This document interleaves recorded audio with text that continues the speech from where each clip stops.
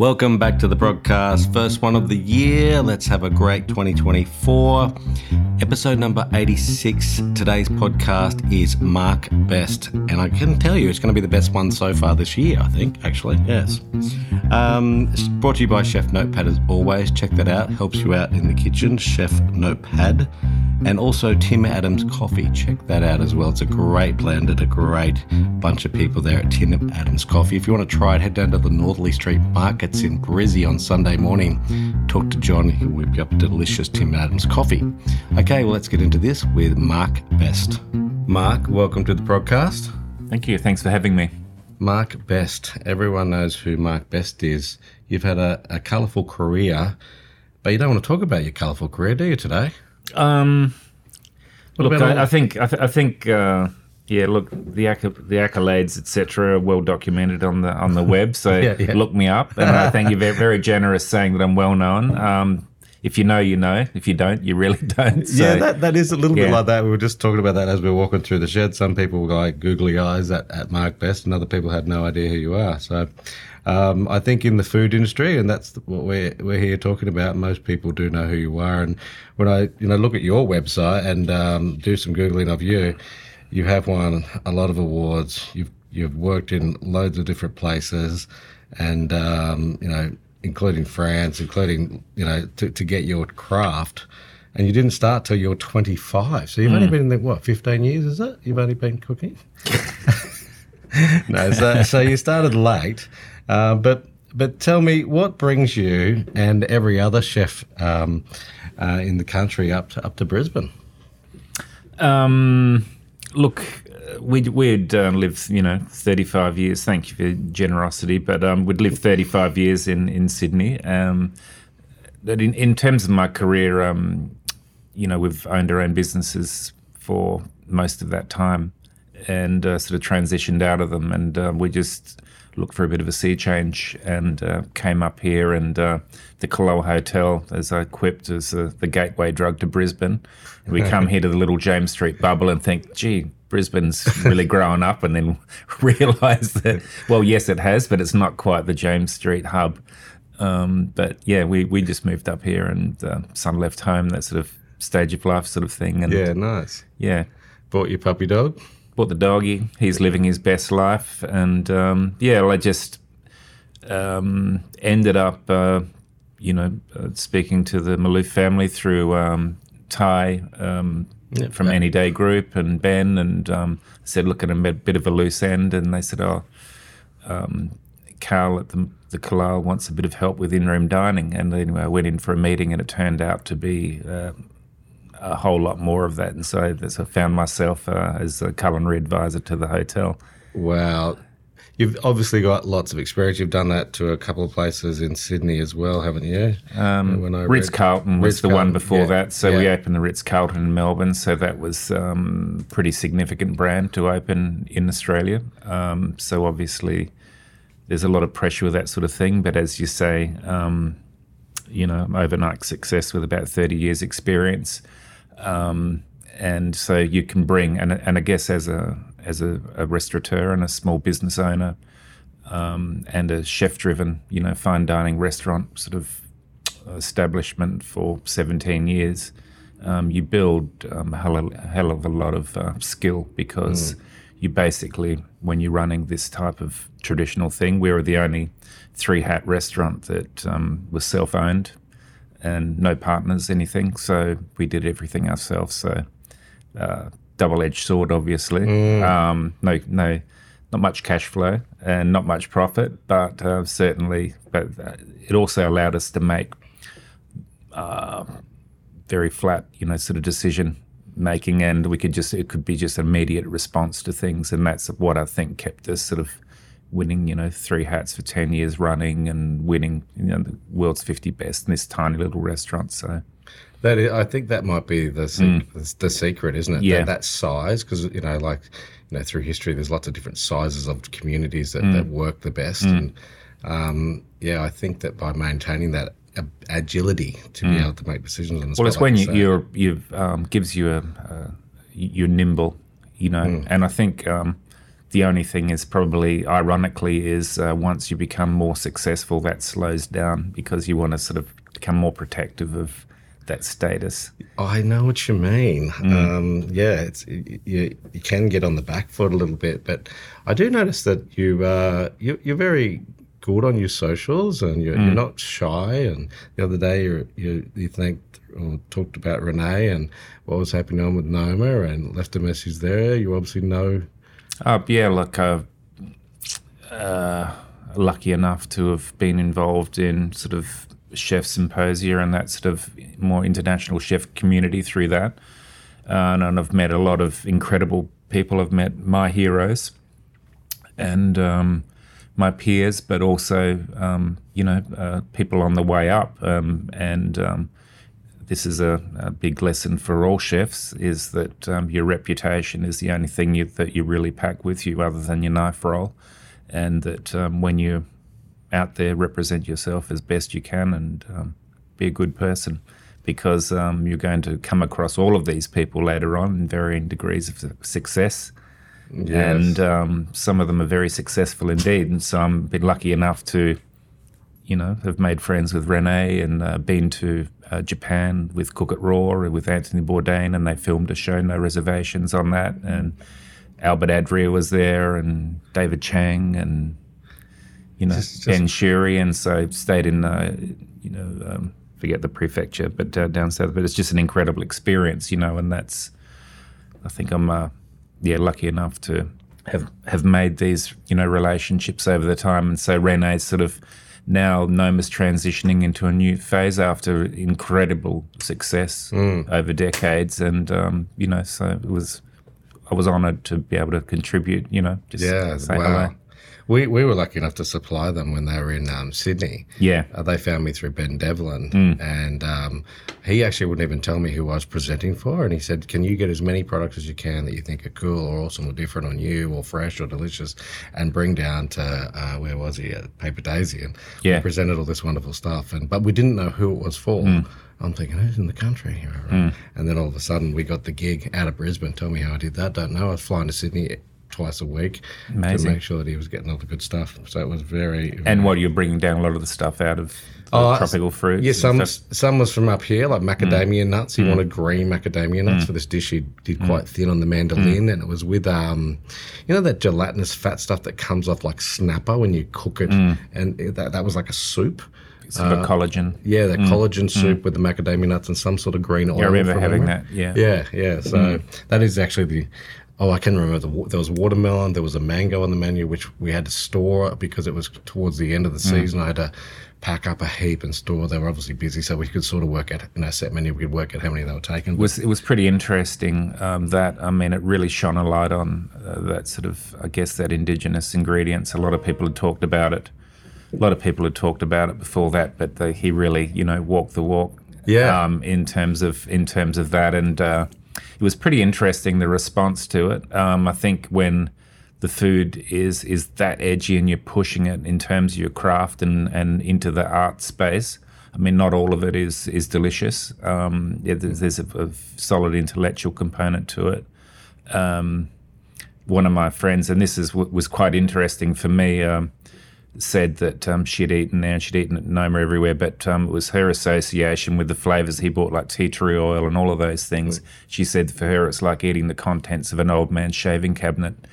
And that was because of their association with our indigenous products with medicine. Yeah, right. Vicks Vapor Rub and, tea tree oil and old shaving stuff and all of those sort of menthol, eucalyptus, all of those things. And Renee just saw it as another ingredient. And so you're eating this stuff that you're used to rubbing on Gray's knees and, stopping bleeding after a shave. Getting mosquitoes off you. Yeah. So it's really just a really interesting response to ingredients. So. Yeah.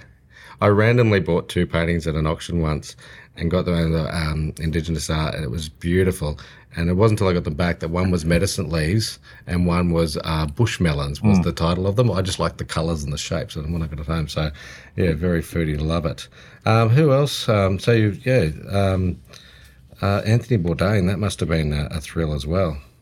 Oh, yeah, it was good. He was just embedded in that event, the Cook It Raw event, and we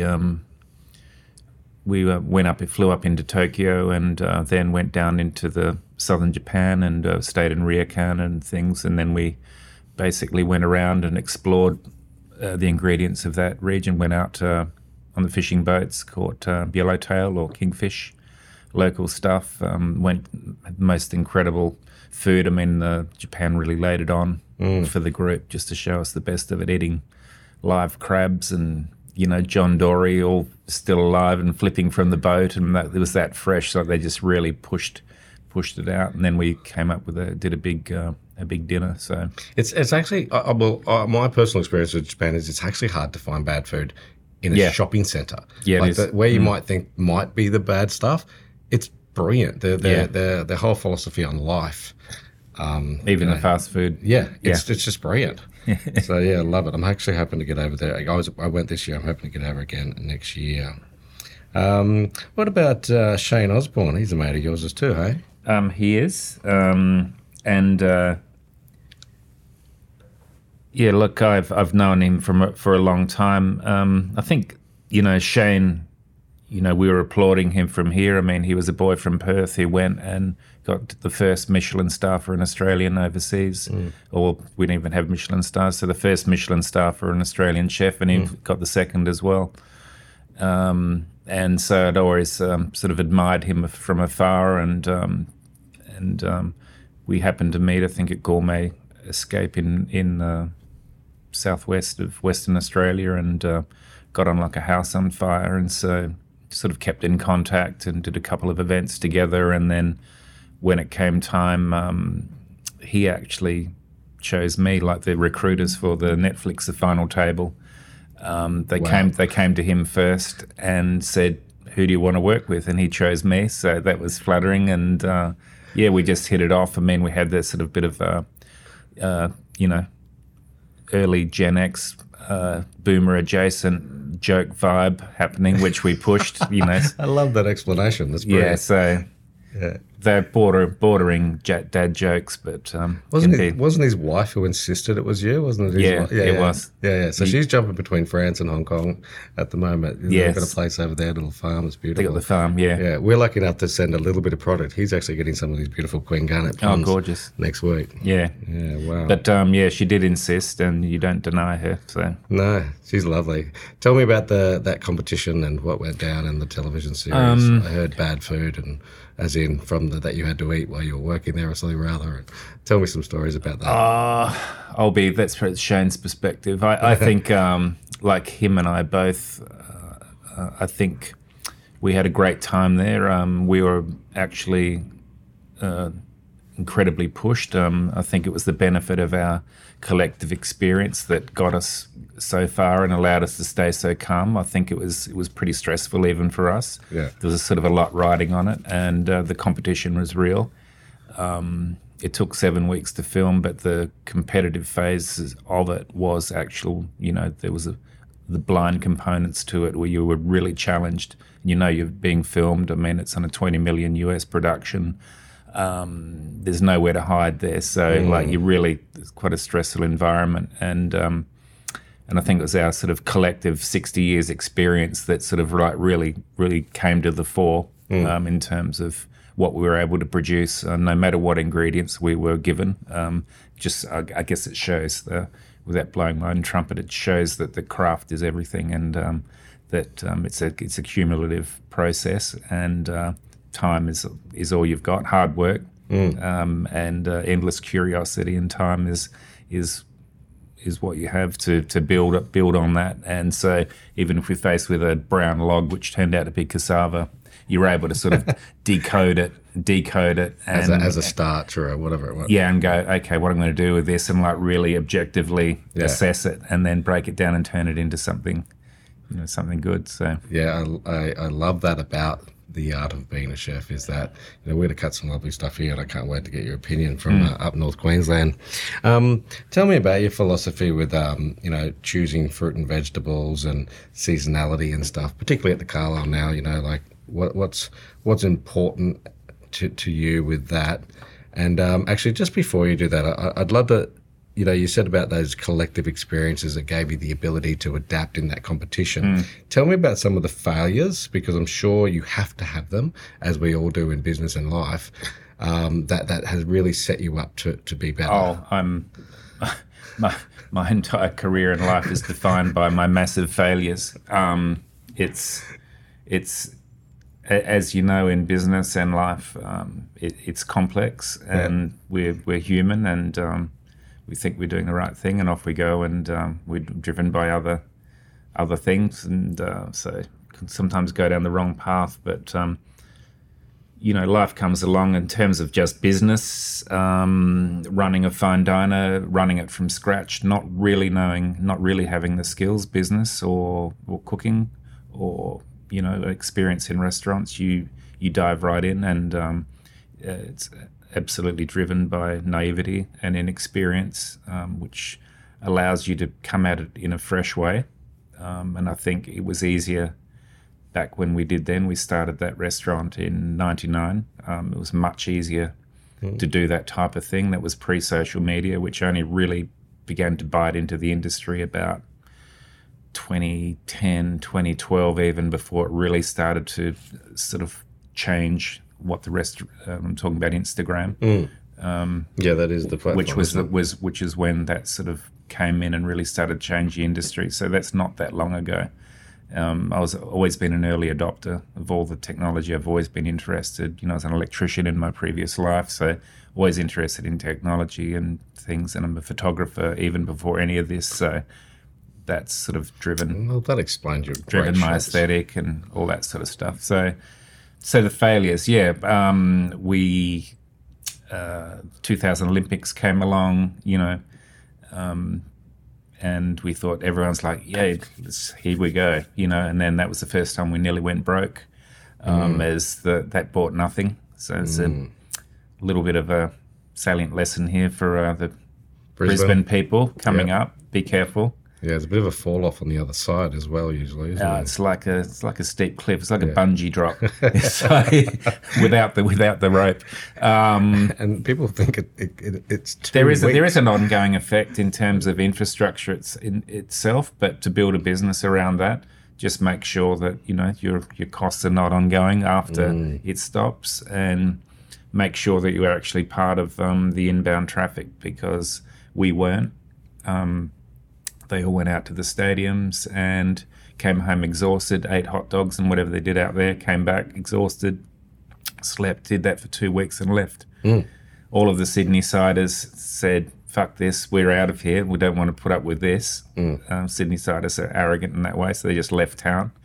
And so the place was a ghost town. So we were a startup business, and with very little cash flow. That was the first thing, and and then along came, what else happened? 2008 financial crash. So we've been through all of these cycles over 17 years. You go through all these different business cycles. We then, I guess, in terms of our accolades,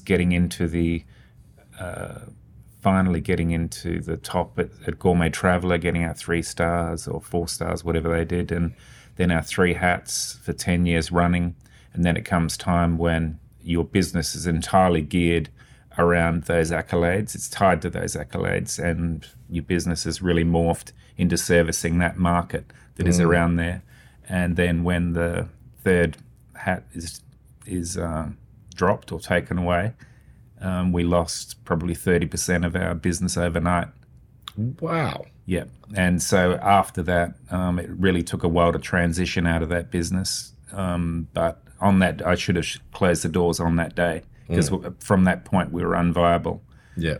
And that's just the nature. That's just the nature of that type of business. So kids, be careful what you wish for. Oh man, you're just laying it out nice and clean. You have to create an essential business. You have to understand who your audience is, and you have to service your audience. If you start cooking for the critics and cooking for the noise that surrounds the critics, it is good for business, but it's a saccharine high. You know what I mean?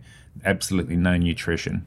So you can have you can get a lot out of it. I won't stretch the metaphor any further because it'll fall over. But yeah, you've just got to be careful in terms of the business, have a longer term outlook on it, and listen to your customers and what they're talking, because they're the ones that are going to support you through all of these vagaries in business. Hence why we did the podcast. We try and listen to our customers. Hey, Scott.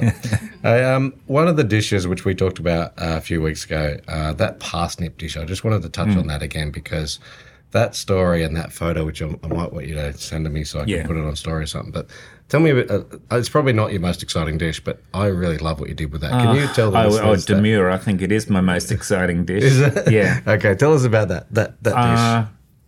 Look, I'm intellectually arrogant enough to think that, I'd say, again, this is another lesson in how not to run business. I said that 50% thought I was a genius and 50% thought my food was absolute shit, and I was quite happy with that ratio. But I was just really pushing the limits of what I thought dining should be, and what Australian food should be, and what Australian cuisine, what it represents. So I still have strong opinions, and they continue to get me in trouble, around luxury ingredients, the use of the luxury ingredients, that type of, guess, the sort of flash dining, where using luxury ingredients instead of seasonal, potentially, or seasonal, or just good quality craft. They can go together, but I decided, and I was at that time, I couldn't really compete with the bigger boys, the key restaurants, the Tetsuyas, the Rock Pools, everything. They had much bigger organisations, and things are becoming quite protective. They were getting growers to grow just for them. Small batch stuff, it was becoming protective. They were sort of becoming the gatekeepers of all of these ingredients, and you find yourself unable to compete. There is always a fashion component to dining. They're doing all these tiny vegetables, and just nowhere, you just can't get them, or you can't afford them. You got like 50 cents a piece for a tiny radish. I mean, you just no way that you can justify that. So it took me a while to work that out, and I thought, you know what, like, it started to really make me angry, and I always worked best when I was angry, so I was just thinking about this, I'm having the wrong conversation, I'm going for this unattainable thing, I shouldn't even want this, so instead of getting what I want, you have to be happy with, wanting what you've got. So I thought, look, as a chef, I should be able to go to the supermarket, and I said, we're all looking for this rare stuff. I mean, we're in a way, it was sort of, I found it dishonest, because you're saying this is, yes, rarefied and everything, but the public can't get it, other chefs can't get it. I'm the genius, I'm the gatekeeper, and I found it dishonest. And so I said, I went to the supermarket and I said, I should be able to go and I'll get donkey carrots, bulk beetroot, parsnips, and Don Burke was on the telly at that stage going on about how parsnips were only fit for pig food and all that, and that also made me angry, because it's good food, well grown, pigs like it, but it's good food for people as well.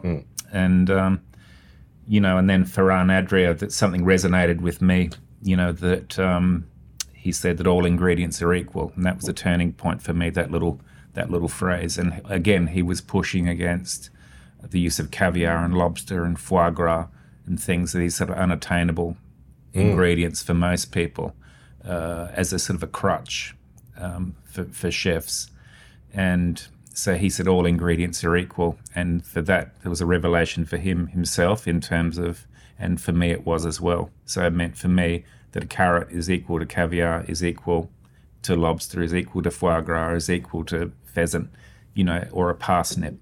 It's just what you do with it. And as a chef, that's when the craft came into it. And so I found ways of decoding these things. And one of them was the parsnip, and there's a few.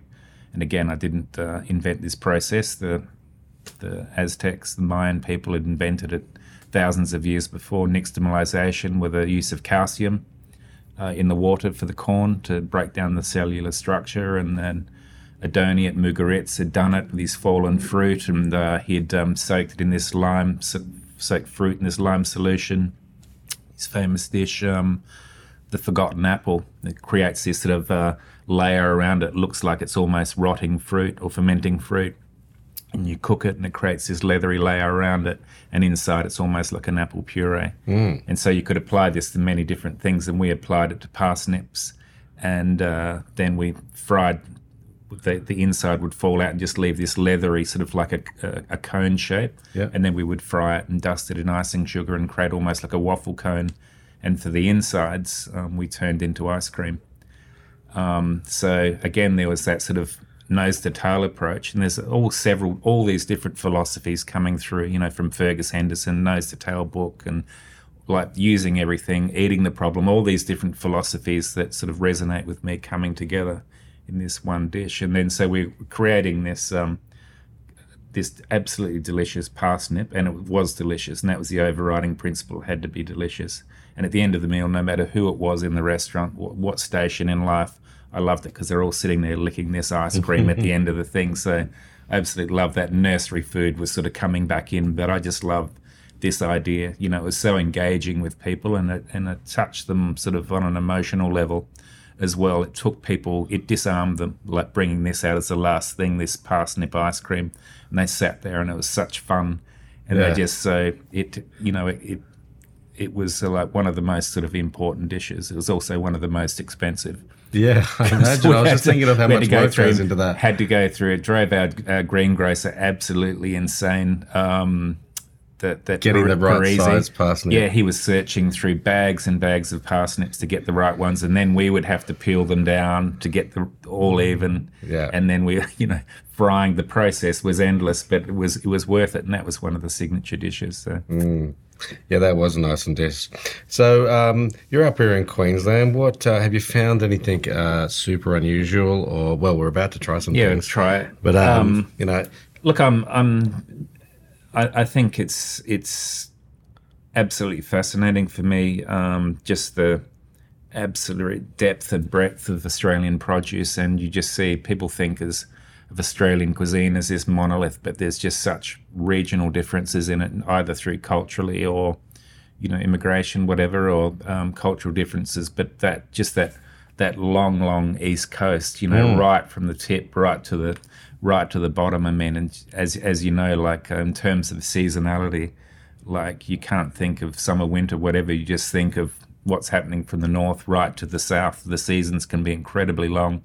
Yeah. From cool climate areas up here, right down to the tip of Tasmania, like the cherry season, for instance, can go for an incredibly long time. So if you're not worried about food miles. Yeah, well, that's right. If you like another great example, those mangoes are starting in Katherine and Darwin and move across to North Queensland and work their way down all the way to here. Yeah. And it's the same with actually watermelons, tomatoes, those things. So we'll get watermelons out of the territory at different times, and avocados, which you know a lot about. They start in the far North Queensland with the shepherds and move their way down. Yeah. Before we know it, we're at December, and then we're back over in WA. In New Zealand, and then that ends, and there's a little bit of average avocados through February where we're trying to switch to shepherds, and then we can't get anyone off shepherds because by the end of it they're so delicious. Yeah. And then we've got to try and get people back on Hass. Yeah.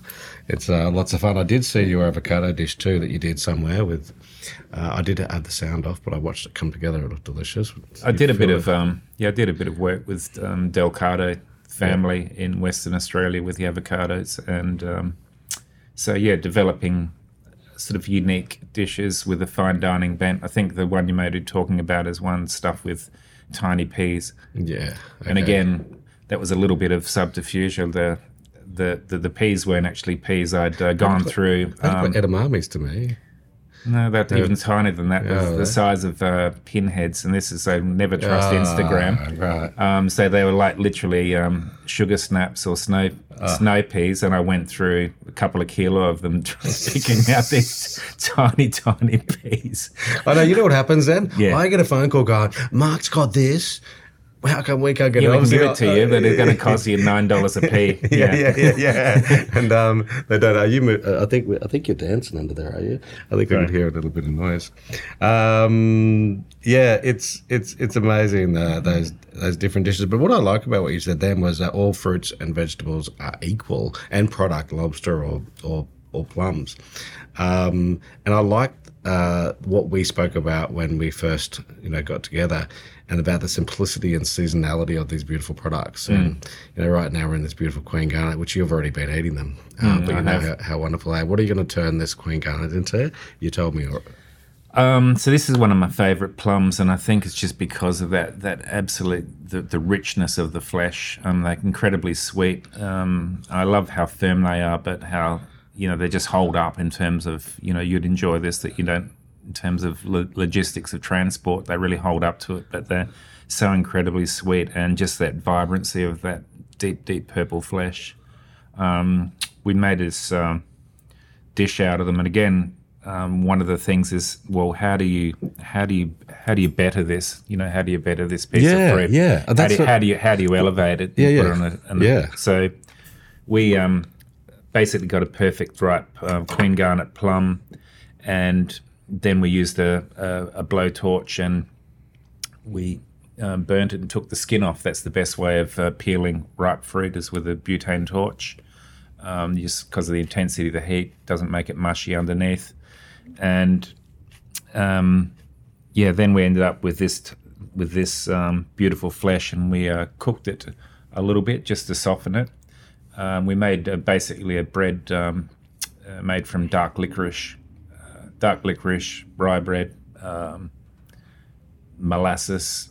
Made a type of bread, and then we would roll it out into these big shards, and we basically coated that ripe plum in these shards, which replicated the burnt skin, which we'd just taken off. So that was a dish, and then we made a caramel from Fisherman's Friends. So once Fisherman's Friends, we tagged Fisherman's Friends in on the post, and they got all excited about us and sent us a lifetime's worth of Fisherman's Friends after that, which is quite hilarious. Do you know what Fisherman's Friends are, Scarlett? I don't. A little lolly that sort of clears your nose almost, doesn't it? Or is that's quite intense, aren't they? Your grandma probably handed you one, and you went, "Oh my God, what was that? It tastes like poison." But definitely had some as a child. It's super intense. Yeah. That's amazing, and that's what I always say. Like, what are you going to do with this particular fruit? And I might actually cut this Abiyu for you, which you hadn't had before. I mean, this is always the question. I need a spoon, when you say that everything is equal, it depends what you want to use it for. I mean, if I want a super ripe papaya for breakfast at the Calile, obviously.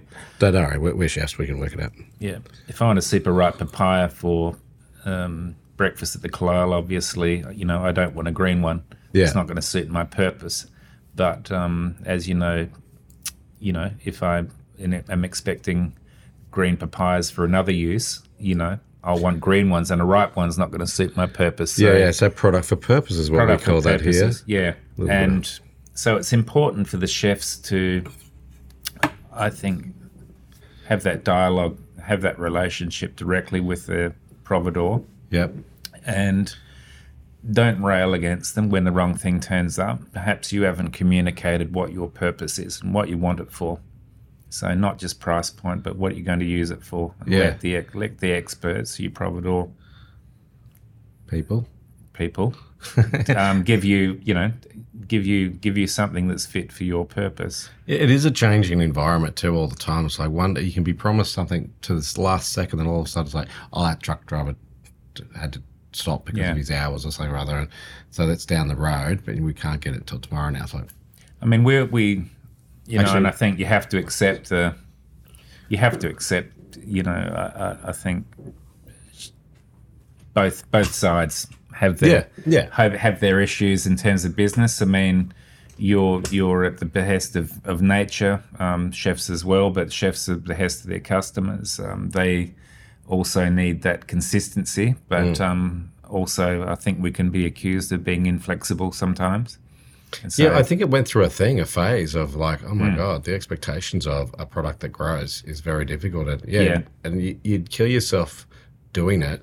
and you could do it for a while. Was that a sustainable model to try and continually do that? Or what I like, and I think what, is what you're about as well, I believe, is that celebration of the simplicity of this beautiful seasonal Queen Garnet plum, for example. And if we can just continue to do the carrot or the whatever it is and let the product speak for itself, because, as you know, that beautiful carrot dish that Ben does at Agnes is one of my favourite dishes as well. It's such a simple thing, but super delicious. And I think if we can keep celebrating like that, and that's where I believe it's heading. Have a little try of this Abiyu. Now, towards the edge, it can be a little bit astringent. No, sort of like sticks your lips together a little bit, like. It's delicious. Yeah. So that to me, all I'm thinking is that you do that and then you put it on something, but you just burn it with your torch. It can be gone a little bit riper as well. It's probably just a little under with the ripeness, which is only got. That's delicious. Yeah. I mean, I love one of my favourites is Nightingale persimmons. And once the grower told me, I thought we were getting rotten ones. He said no, and he explained to me, no, this is how they are when they almost turn to jelly.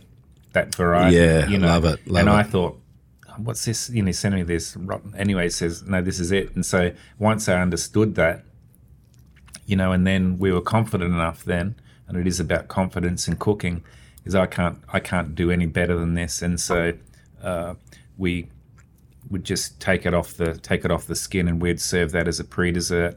Yeah. With 4 different types of freshly ground pepper.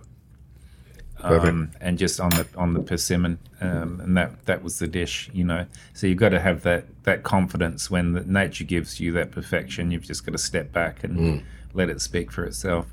Yeah, have you done much with jackfruit? Not really. We don't. Given that most of my career's been in Sydney, I haven't. Yeah. I've worked in Asia quite a bit, so I know what it is and what other people do with it, and durian and that whole family of things. I would love to, explore that with you a little bit more in the future, because there's different varieties of them, and there's some that are just excellent to work with from a processing point of view.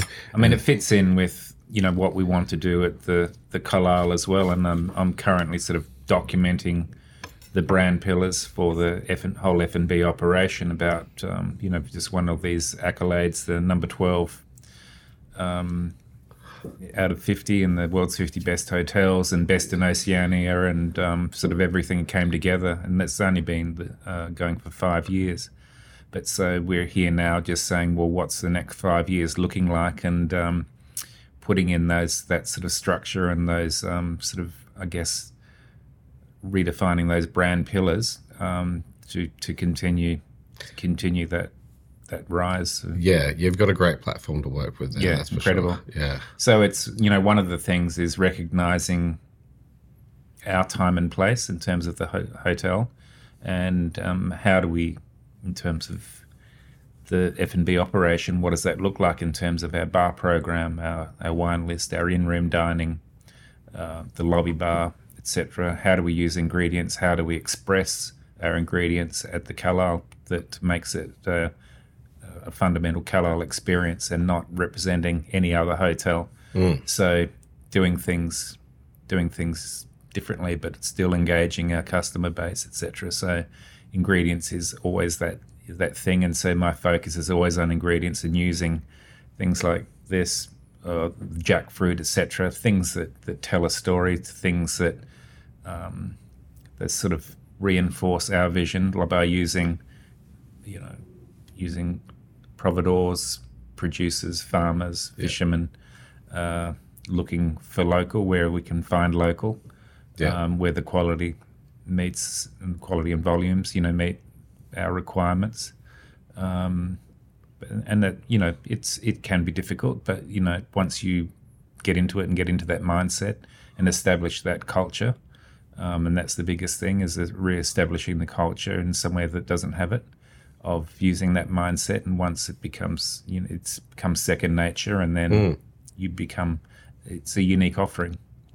Become safe, and you are very reliant of your suppliers to get the right product to you, so you can do the simplicity of making it happen and turn into a great experience. It's a symbiotic relationship like yours with your producers, etc. And it's a partnership, and it's just about being honest with each other and about your needs, setting your mutual needs commercially and culturally. So it's important. No, I've really enjoyed our start of our relationship. It's been fantastic.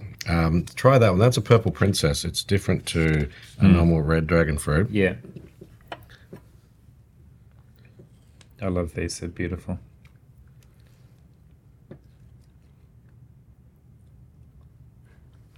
Amazing.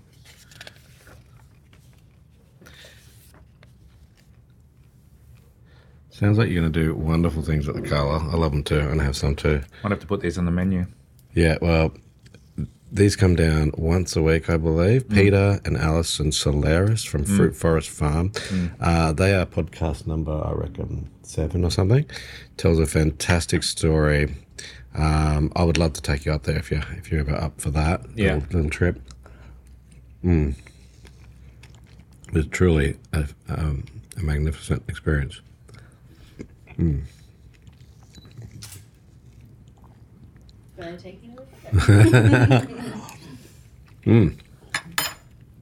So I find these little gems. Sometimes, it is hard to coordinate all, but they're great. And also these big boy eggs from Yellamundi. I can't wait for you to go home and tell me how well they poach, along with their new range that we just launched, plug. But super friendly to the animals. The chickens out there, I've never seen them so happy. And just do all the right things, and that's what I want. How does animal welfare and where things are coming from, does that come into play in the industry or for you? What's going on there with that? Is there anything there? Yeah, of course. You've got to be a good person, and being a good person is about being kind to each other, kind to animals, kind to the earth. Beautiful. That's about it. I mean, I think, look, a lot of the stuff and the words, like you can see on the box, organic, and its branding, it becomes part of people's identity as well. I'm confident enough in my own identity that I don't need to latch on to this sort of stuff. I do believe in it, and I do believe in animal welfare and the quality of the ingredients, the quality of their life.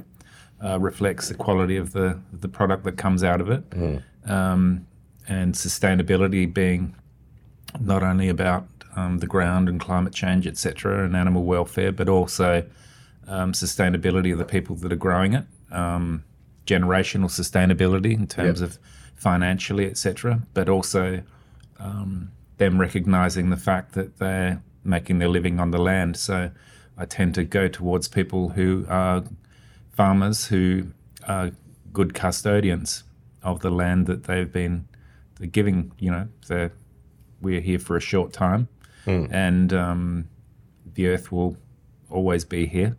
So when they say that's the end of the earth, it's not the end of the earth. The earth will be perfectly fine. It'll probably be the end of us. The earth is going to recover. Wins in the end. I think that we'll be spat out, and we'll be just a little fart in time. But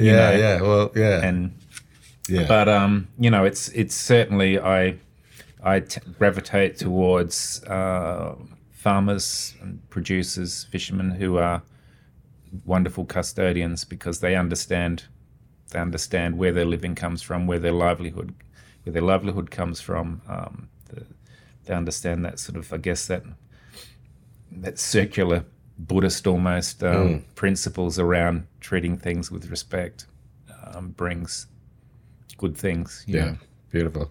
I like we're probably similar ages, and I like that because a phone call is not a strange thing, and I find it quite difficult when people only want to text and communicate like that. I love the fact that if you want me, you ring me, or you will send me a photo as well sometimes. But just the phone call thing, the communication is so important. I think we've all got a bit. I think technology. I think like it's one of the things, like people are using apps for ordering and stuff now. I go, to a certain extent, that's great, but we're losing with some of my other providores, like we've lost touch with actual humans. So it's hard to build the relationship, and especially not only when things go wrong, and they do, but when things go right, you want to say, oh, fantastic. Within this technology, there's no portal for that sort of like real-time feedback, positive and negative, which is important for all parties. And that's probably that perfect size of, a business or a restaurant you were saying before. And when you've got that perfect size, when you can still have that communication. And I think, I know I listened to too many podcasts, as you mentioned to me when you first met me, but, that perfect size community, I think it does help that work. And you can, and that's why I like to divide them up. Like, you work with Glenn, say, like keep that, he's got his community. You still need that human element. You always need that human element. So no matter, like you, obviously, your business is very successful and logistically it's incredibly impressive, but it's you're still one man. So when you turn up, you're a man, and it's about that relationship, and that's incredibly important to businesses. Because we're businesses that are dealing with humans on a daily thing, and we need other humans to support us in that. So beautiful. It's not just about shunting boxes around, and I think that's dispiriting for chefs. I do know chefs in Sydney especially who are going back just to cutting up whole beasts because it's completely uneconomic, but just for their engagement of their chefs. Yeah. Because opening boxes and opening cryovac bags is not what the industry is about.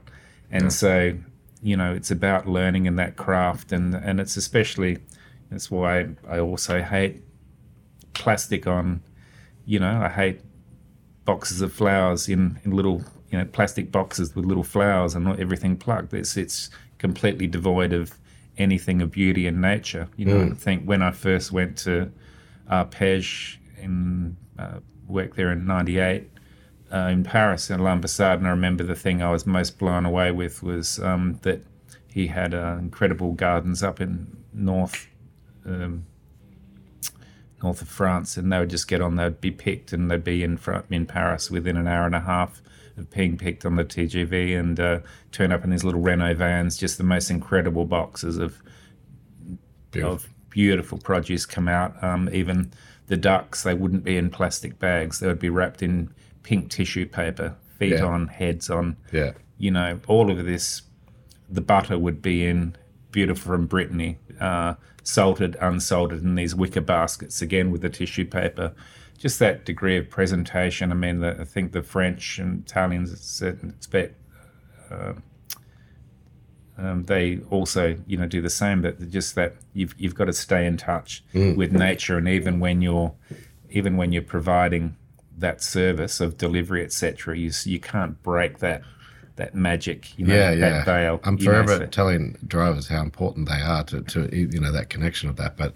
And you've inspired me again, and I think that's why it was really important for us to have this garden on the roof. One, from an educational point of view for the staff to understand that when a lemon myrtle starts to flower, there's not the leaves are not as good, or they go through different times, so they get the seasons. But to be able to create that freshness, like Tabs is harvesting stuff off the rooftop and around the place to make to get this amazing stuff. And I almost sometimes are people appreciating this as much as what I would have thought they might have? And I'm like, maybe not. But because you've got also a gardener with Future Wild, Elia. We share a gardener. Yeah, we share a gardener, Elia, wonderful, wonderful, wonderful human. I think you probably get it. And I do like to bring chefs out here and walk them through the garden just so they can I'm a country boy, so I get it. And I love country people. I love people that grow. They're incredibly clever, and I respect them deeply, and I've never lost that respect. So for me, it's struggling in a metropolis like Sydney, etc., or Melbourne or wherever I am, is to maintain that contact with those people and also maintain contact with nature. So always trying to get things in their most natural form that I can, that's commercially viable for me, but also just for the spirit. It's about when you're working in this industry, it's about maintaining so the joy of what you do. And when you're just opening plastic bags and opening boxes and opening tins, which a lot of our industry is, it's joyless. It's just a commodity. You could be doing anything. So I've got to show you a video after this because we talk about what we're doing here and the joy of real food and what it's actually all about at the end. I've got to show you this video. It's actually our induction video for the staff, and we've just completed it after 1 million years with Matt. He's amazing as well. You've got a fantastic story, fantastic philosophy, and it actually is a real privilege to work with you. I look forward to experimenting with you. I look forward to doing a trip up north if you're up for that. There will be a time. It's actually March coming up. I think Ben's going to come with me as well. To just go and it's 2 days of trying tropical fruit and hanging out. Would love to. So we'll do that. But these are a couple of questions. Some of them you may have already answered, so I might skip through them. I think you've told me how you correct inspiration. Any books you're reading and you recommend?